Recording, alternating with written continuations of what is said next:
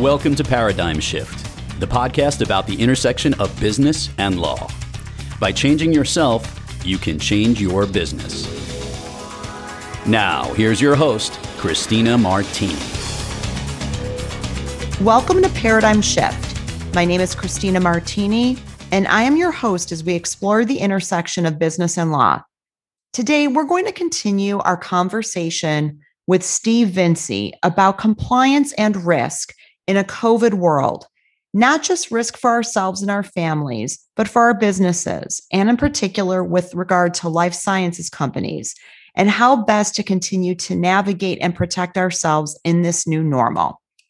Steve is a global compliance expert and president and CEO of Trestle Compliance, providing risk assessments, compliance programs, and software for biotech, pharmaceutical, and medtech innovators. Prior to forming Trestle, Steve split his private sector career between serving as in-house or outsourced senior VP and VP Chief Compliance Officer for several life science and healthcare companies, as well as a consultant, forming his own firms, as well as serving as a non-equity partner for a Big Four firm. Steve is counsel to a U.S. House of Representatives Oversight Committee. He has over 25 years of experience in regulatory compliance matters, from government policy and enforcement to private sector business implementation considerations. Steve, welcome back to the show. Hi, Tina. It's a real pleasure to be back. Thank you for having me back. So we had a wonderful first segment together. We touched on a lot, your background, the wonderful things that you're doing with your current business, gave advice to our audience about compliance, particularly since the onset of COVID. And you also told us the very compelling story about your harrowing experience with COVID-19, which you've told us has really forced you to reconsider your own risks and how you define safety and what is safe, not just for the businesses that you counsel in your own business, but from a personal standpoint as well. Why don't we kick off the continuation of our discussion with you sharing with our listeners about how your experience with COVID has changed the way you guide businesses and clients, and how the new level of emotion that you experience since COVID and the passion you have for what you do, how that's transformed who you are with your clients now. Well, thank you, Tina. I'm happy to share that. When you literally are in the darkness alone in a hospital and you feel like you can hardly breathe and you literally don't know if you're going to make it through the night, and that happens to you not once, not twice, not even 3 times, and the best doctors that you know tell you they don't know if you're going to make it, it really forces you to reach down deep, and I mean really deep, to really understand what's important to you. And for me, and not to get too personal, I'm very respectful of people of all faiths, of different faiths, and of people of no faith. But I'm a person of faith, and it really reinforced my faith. And what it really caused me to do, and I think this is the ultimate testament when you really know you love someone, is I said to my God, I said, do with me what you will, but please do what's best for my daughter. So I'm sorry, I'm getting a little choked up because it wasn't that long ago and it feels so real again. And, for me, that resulted in coming through the challenge. But what I've really have become re-energized about, and I've always been trained this way through my family. It's a very tough family, very good in that sense. It really taught me is like, you don't rely on anybody else to make things happen for you. You make things happen for yourself. The Marines taught me, that You need to be focused on mission accomplishment. You work as a team. You lead by example. The most important kind of discipline is self-discipline. So all that came to bear at this particular moment in my life when I didn't know if my life would continue. And for me, I really felt a real cathartic moment when I was frankly willing to let go of my life for the benefit of someone I loved. And so what that tells me, and something I was trained, and that one of my most inspirational mentors is retired Lieutenant General John Sattler, U.S. Marine Corps. He is the leadership professor at Annapolis now and holds the Admiral Stockdale Chair of Leadership. We met back in the early 90s when he was a lieutenant colonel and I was a captain in the Marines. And we both served on Capitol Hill. And he was the Marine Corps liaison officer, and I was just let go by the commandant of the Marine Corps to serve on Capitol Hill in a national security role as an advisor, as a counsel. But I stayed in the reserves as part of that, and I was selected for promotion to major, and then Lieutenant Colonel Sattler pinned on my oak leaves as a major. But he later became, as I shared before, Lieutenant General, and he led the battle on Fallujah in Iraq during the Iraq War. He's an incredibly authentic, inspiring man. And when he said, you know, he advises the captains of all the teams at Annapolis. And as most athletes, men and women, they feel as though that the best way they can lead their team is through their own performance. But this one captain was injured, and it was the big Army-Navy game coming up. And General Sattler could see he didn't know what to do. And he said, you know what? The best way you can lead your team is to inspire and motivate them for a cause that's greater than you. And so that's really what it's about. It's about inspiring and motivating others for a cause that's greater than yourself. And that's really what our country's about. And that's really what life science and medicine is about. And that's what we've seen. That's the silver lining. That's the wonderful sort of pot of gold at the end of this COVID sort of horror, and that we see the rainbow emerging. And it's that when people pull together, whether it was during World War II and the Greatest Generation or now with COVID, you know, everyone alive today has never lived through the previous pandemic, I believe, or at least certainly 99.9% of the people haven't. And so this is all brand new. Again, the words to me that resonated, that is, these Harvard doctors told me, we don't know. We don't know if you're going to make it, Mr. Vinci. We don't know how this will end for you, Mr. Vinci. And it's the fear of the unknown that's the greatest fear of all. So when it comes to compliance, and that word itself creates fear often in the hearts and minds of business people, and they dread it and say, oh my gosh, compliance, they're going to tell me what I can't do, what I shouldn't do. This is nothing but bad news. Heck, this compliance officer is bad news. And so I've lived through that dynamic and have turned that around so that we unleash the power and you win with compliance. And how do you do that? Well, knowledge is power. And when you know where your risks are, if you're a boater and you're out in the ocean and you don't know where the reefs or the rocks are, if you have half a brain, you're going to be hesitant and timid and tepid. But if you know where they are, you've done your homework, you've done the navigation charts, then you can be aggressive and enjoy the ocean and push the throttle and go for it. And same thing in business. If you know where the risks are, if you've done your homework, you've done a risk assessment, knowledge is power, and then you can unleash the power of your sales force to be aggressive within appropriate compliance boundaries. And that's the power of compliance, because what you want to do is inspire compliance. And it's not because there's some law, some lawyer, or some government telling you what to do. We've seen people don't react well to that. I don't react well to that.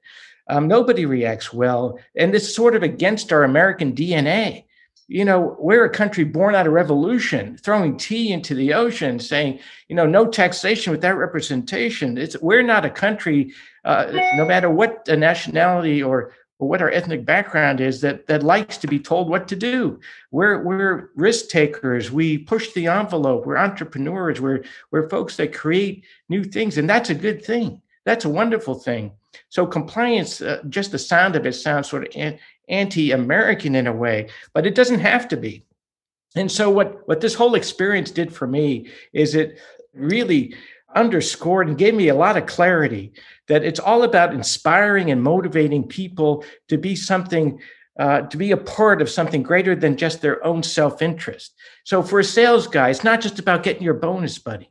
It's about making sure that you sell the product credibly and ethically so that a patient's life can change. It's about changing people's lives, and you're a part of that. You're a critical part of that. So A, understand that. B, that if you don't do it well, you risk not only your own job, but you risk the company. You risk the ability of this company of bringing this product to people that need it. So connecting compliance to a greater cause and being able to articulate that with passion and being able to really connect the dots. That's what this experience has really helped me to do. That is amazing and very inspirational. And I think that, whether folks in our audience have been through the harrowing experience that you've been or not, I think your ability to take a very harrowing and scary personal experience and to frame it in a way that helps not just your clients, but our listeners and others with whom you share your message is really amazing. And you mentioned, a whole host of reasons why people should do these initial screenings and assessments, but it really isn't all that different from, people knowing that they should go to the doctor, right, on a regular basis to get health screenings. Compliance and initial risk assessments in that context are really not all that different. They're just, really a health sort of assessment for a business. Can you share with our listeners? I mean, we've touched on some of this already. Those who are scared or may otherwise be reluctant to do the risk assessment, can you share with our listeners, 3 things or even more if you'd like that the screening will divulge and how it can translate quickly into something productive and constructive and maybe not as harrowing as people would imagine it would be? Oh, sure. Absolutely, Tina. People understandably are reluctant. Even the most seasoned, thoughtful, well-educated, experienced business people say, you know what? I'm not sure I want some independent attorney, consultant coming in here, poking around, asking all these probing questions, and then creating a report that is, in essence, a radioactive report because it says all these things we're not doing well. Everyone can be better. So if someone's really focused on trying to find what's broken, they're going to find it. It's like when the Department of Justice makes something a priority. I will never forget in the mid-90s, former Governor and Attorney General Dick Thornburg and I were speakers at a conference, and I got a chance to speak to him one-on-one. And he said, Steve, when the DOJ makes an issue a priority, you can guarantee 2 things will happen. There'll be more prosecutions and there'll be more convictions. And that was in the context back then when healthcare fraud was made the number 2 priority after organized crime. And so similarly, a CEO rightfully is concerned if someone is being hired to find what's wrong, they're going to find it. And that may not be, to my earlier point, inspiring and motivating, right? So for the listeners, let me reassure them that at least the way that we conduct risk assessments, one of the first things you're going to find is that the person conducting the assessment, if they're doing it right, is looking to understand your business. And so they're going to find that they're going to be asking about what is your business? How do you do your business? What are your business objectives? Because all of this assessment only makes sense in the context of making your business successful. again, in a very positive, constructive manner. So that's number one. Number two, the risk assessment, again, if done right, will be looking for good things. What's working? What is in there that we can identify as having value from a compliance perspective? So, for example, do you have a compliance officer? Do you have a compliance committee? Do you have policies and procedures, training, screening, monitoring, a hotline, reporting mechanism, corrective action, discipline? Do you have any of these things in place, or do you have even drafts of this in place?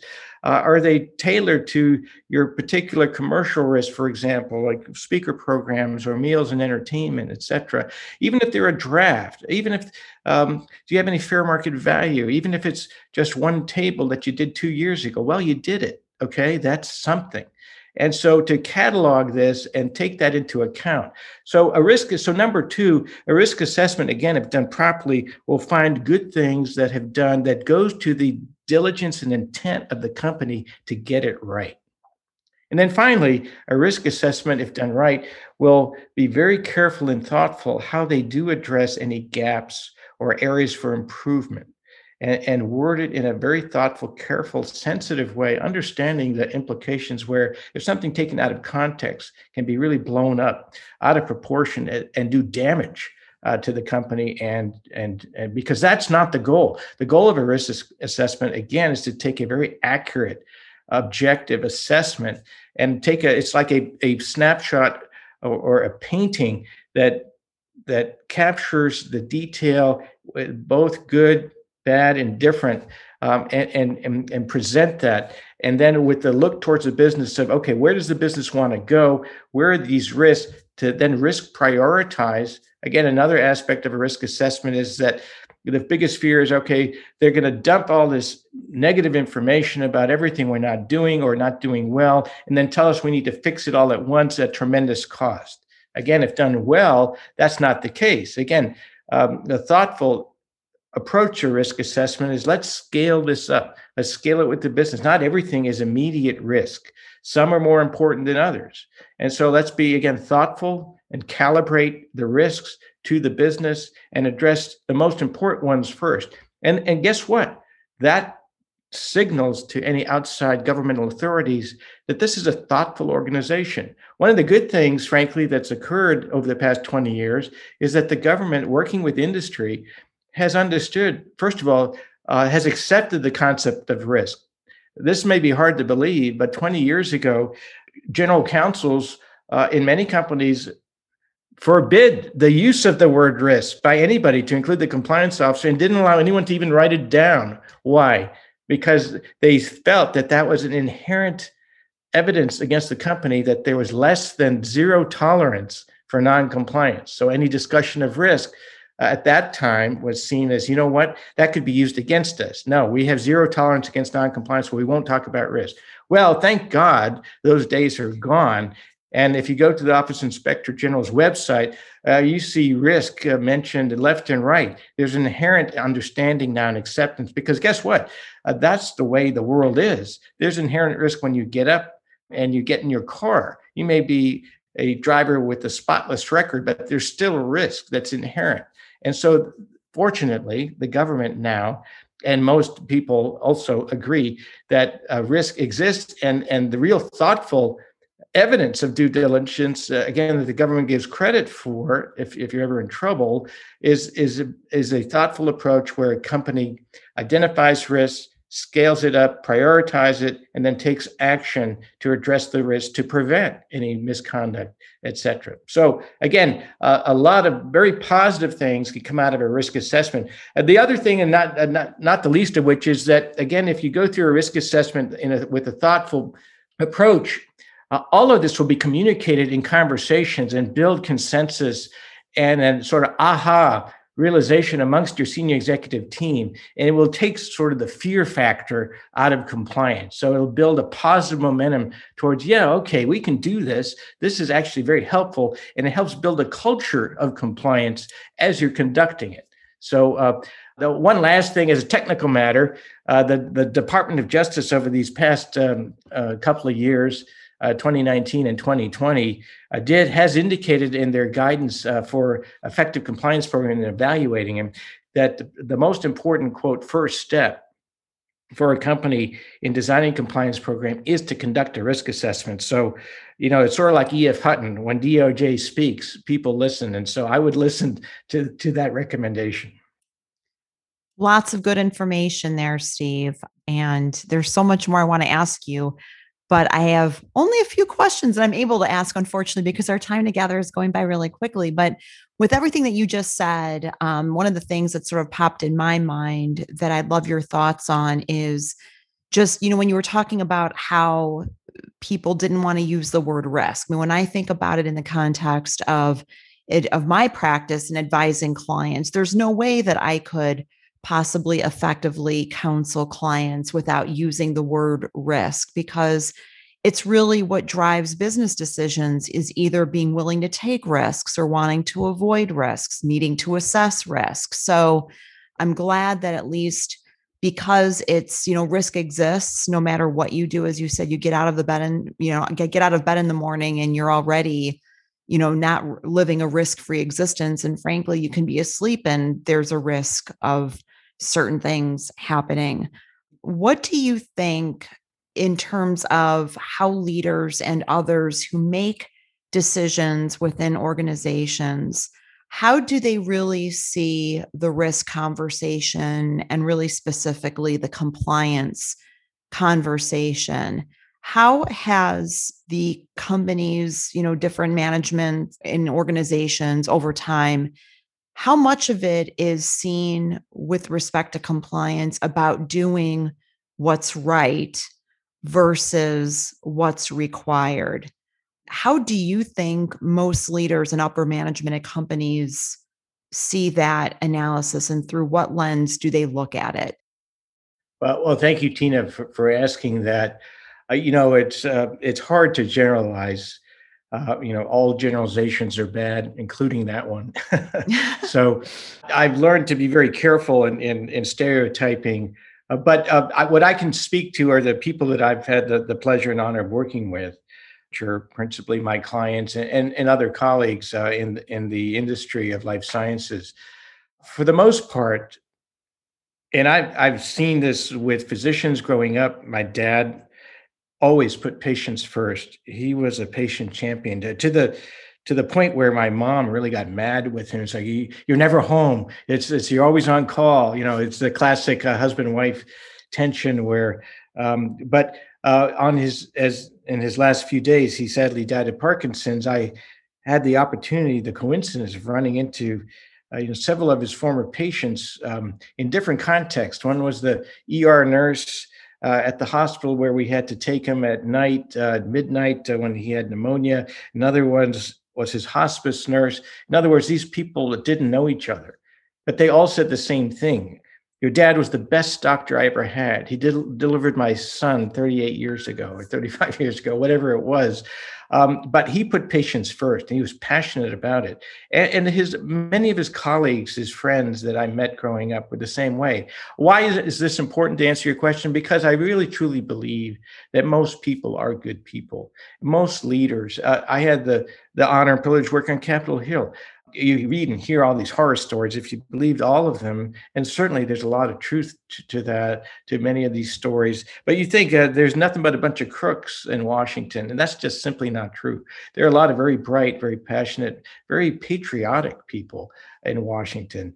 But you always have bad apples. And the Marines, they taught us, no matter what you do, there's always about 10% of your troops that you just, no matter what you do, no matter what you say, they're just not going to get it.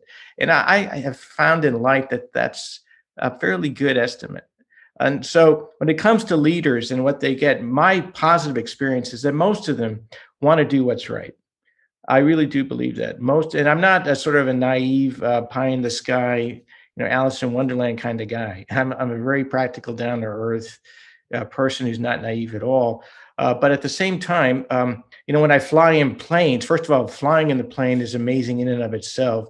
But when you fly over like a city, whether it's Chicago, Manhattan, or Boston, or any city, and you look down and you see everything down there, you see the skyscrapers, the trains, the bridges, the ships, the cars, everything working. And it's like, man, how does all that work at once? Well, our human race, as much as it's flawed, is pretty amazing, and people are doing their jobs.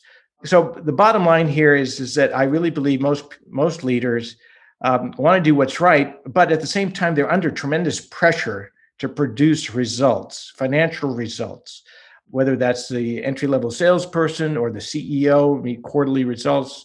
And so that often pushes them into a place where if they're don't have that inner compass, that inner direction, together with outside checks and balances to sort of alert them with the red flag, they couldn't go astray. People rationalize improper behavior for proper things that are proper in their mind. It's like, well, this is, quote, the real world. This is, quote, how it's done, end quote. Well, it doesn't have to be that way. So that's, again, where proper compliance measures put in place in the right way can help further reinforce doing what's right, not just what's required. Because if you're just focused on the latter, it'll have a numbing effect. It doesn't go back to what I stressed earlier. It doesn't inspire and motivate anyone to just follow the letter of the law just for the sake of following the letter of the law. You want to follow the spirit.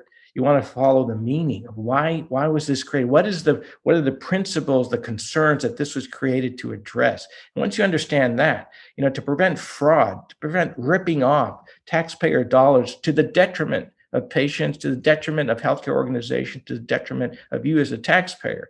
That's when you start listening to that. And when you lead with principles and values, that's what inspires people. And when you apply it in a business context as a principle-led organization, that's what gives leaders an edge. And so that's why I have really found that most leaders are thoughtful people. They haven't gotten to where they are. If they're not, they're bright, they're well educated, and most people have their minds and hearts in the right place, and they're aligned.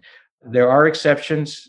There are too many exceptions, unfortunately. But again, it's often not because they started that way, but they were either felt or got pushed astray by competing pressures, where in the absence of proper controls, they might not have, that happened to them. Had they been in place, that might not have happened to them. Wow. You're so inspiring. And, I just really enjoy hearing your stories, hearing your advice. It's very practical. It's very passionate. It's very inspirational. And, I usually ask my guests this, and it makes me all the more reason want to ask you this following question, which is, obviously you've experienced a lot. You have a terrific education, wonderful professional experience, an amazing family. At this time in your life, given everything you've experienced and what you're up to now, if you were to go back in time and talk to your younger self about everything that you've experienced, both professionally and personally, and what all of that has taught you, what would you say to your younger self at this point? Well, I've actually written about this on LinkedIn, and when I was young, when I was 18, I was a recruited athlete at Columbia. I was smart, and I was, if I may say, a stud.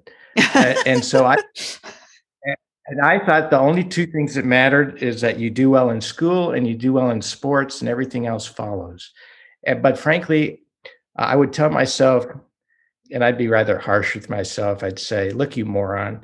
I'd slap myself across the face. Wake up.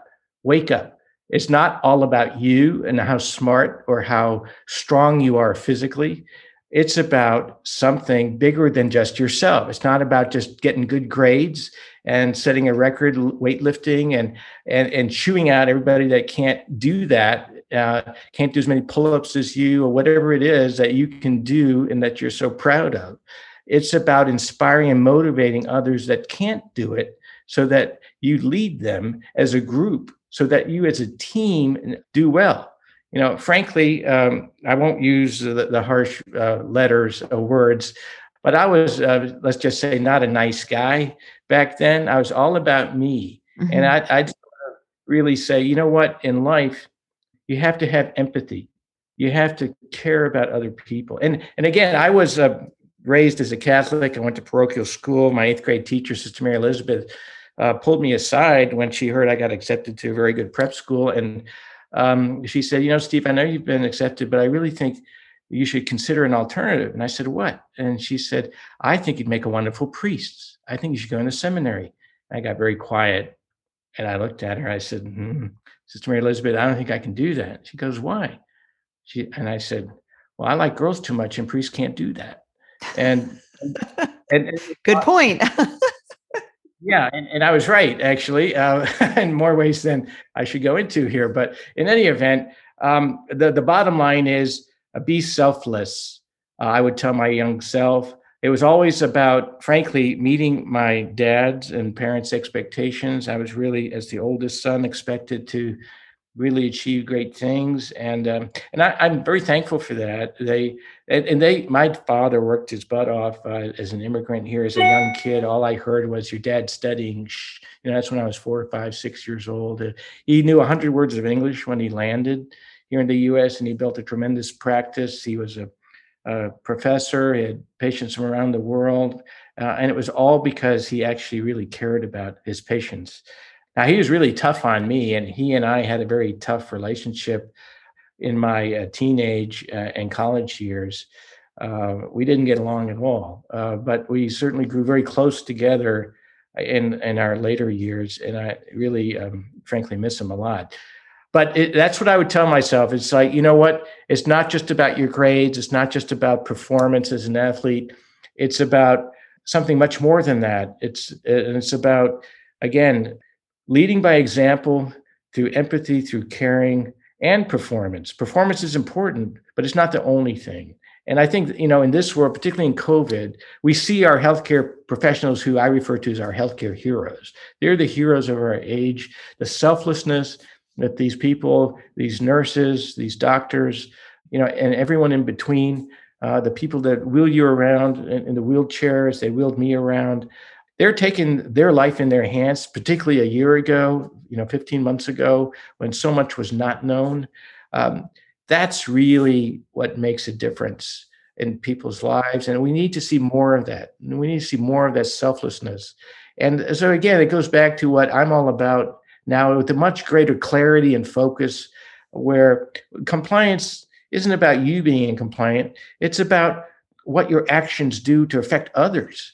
It's about how you should think about the reason for compliance. And that's where, as a leader, you need to inspire, again, compliance and motivate people to be compliant. Now, there's a limit to that. Let's face it. Compliance can be boring. It can be scary. And you know what? To a certain degree, it should be. But at the same time, I believe, the glass is half full, and that you can take a much more constructive, enthusiastic, positive approach to this. And if you really believe it yourself, it'll come through. People will, again, feel it in your voice. They'll see it in your eyes. They'll see it in your body language, even if it's through Zoom. And that makes a difference. That makes a connection. And that's really what it's about, I think. We shouldn't forget that we're all human beings with 5 senses, and that we're in a very, physical world all too often, particularly those of us in the profession, whether it's law or accounting or medicine. We sometimes, I think, particularly through Zoom, forget that we need to connect as humans. And that's one reason that, again, Zoom is so hard. It's so one-dimensional. And I'm looking forward to getting past it. But in any event, that's what I would share is it's so important to remember that. Steve, I've really loved our time together. I've learned so much from you, and you're so inspirational. And I'm really looking forward to continuing our conversation again at some point really soon. And would love to know if you have any final thoughts for our listeners before we sign off, and where they can find you. Sure. Well, again, thank you very much, Tina. It's been an absolute pleasure speaking with you. You're a great moderator and a great professional, and I really look forward to to continuing our conversations. Your listeners can find me at my website at www.tresselcompliance.com, spelled the way it sounds, or on LinkedIn at Steve Vinci, just Steve at Vinci, V as Victor, I, N as in November, C as in Charlie, Z as in Zulu, E as in Echo, and you'll find me. And my email address is svinci@tresselcompliance.com. So whether it's on business, on compliance, or on a personal level about COVID, I'm happy to try to answer any questions, give whatever advice I can. But the bottom line message is whatever challenges life throws at you, just remember, in the darkest of times, remember two things: your faith and your family. And if you do that, the sun will shine at some point. It may not be tomorrow, it may not be in 2 or 3 days, but at some point, if you hold on and you never give up and you stay enthusiastic, you stay positive, whether it's through a compliance failure or any other failure or challenge, the sun will come up and things will be better. And I think in this COVID world that we live in, that's a good reminder to have. So that's what I would leave it with. Very positive message of you can win with compliance. You really can. Steve, thank you so much for joining us, and I look forward to next time. Thank you so much, Tina. You have a wonderful day. Thank you for joining us for this episode of Paradigm Shift. We hope that you've enjoyed our conversation with Steve Vinci and that you will join us next week for our next interview. I'm your host, Christina Martini. Please look for our weekly episodes every Tuesday. Thanks for listening. If you enjoyed the show, please rate and recommend us on iTunes or wherever you get your podcasts. Please visit us at www.paradigmshiftshow.com. We would love to hear from you. Please look for new episodes of Paradigm Shift every Tuesday.